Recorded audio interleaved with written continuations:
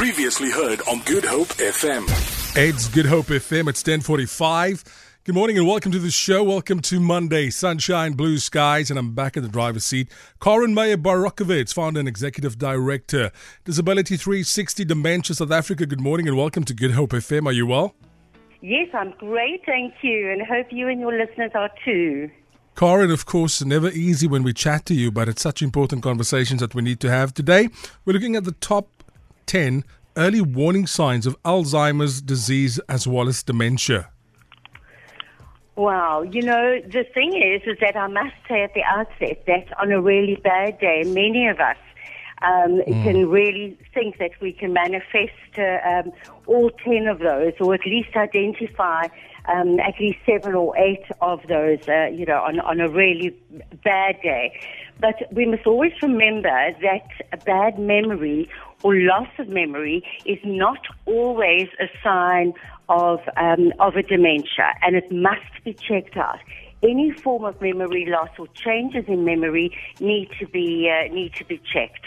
So, the usual signs are usually difficulty with finding words, misplacing things, changes in personality, changes in mood, sometimes irrational behavior, may mimic the signs of depression, loss of initiative in certain things, not being able to be socially appropriate, or be in the surrounds or in the situation, be in the mood or in the conversation, or understand what's going on around them. Confusion with time and place. Knowing that they are in a particular area or at home, but misplace it for being somewhere else. Karen chatting to us this morning from Dementia South Africa. From what age do you think we should start getting concerned or start being concerned when some of these things start happening? What is the age, though? Well, they usually say over the age of 65. But we're seeing many, many forms of early onset dementia, which start sort of in their 50s. My mother, for example, was 62 when she was diagnosed with Alzheimer's disease and lived another 21 years with the disease.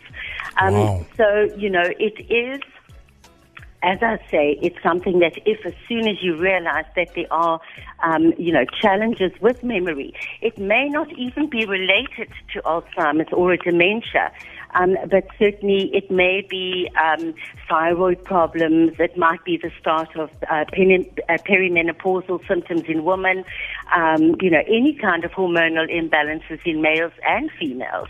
The onset of diabetes, type 2 diabetes, for example, may also be a factor. So always have any memory problems or memory loss or changes in memory checked out. What do we do, though, once we're diagnosed? Any solution? Anything we can use to help it, to delay it? Well, there are medications on the market that are effective usually for up to 2 years. But we must realize that there are certainly the education of family, the support of family, etc., can certainly help alleviate some of the fears. And if there's an informed family and a supportive family around somebody living with dementia, the benefits are huge.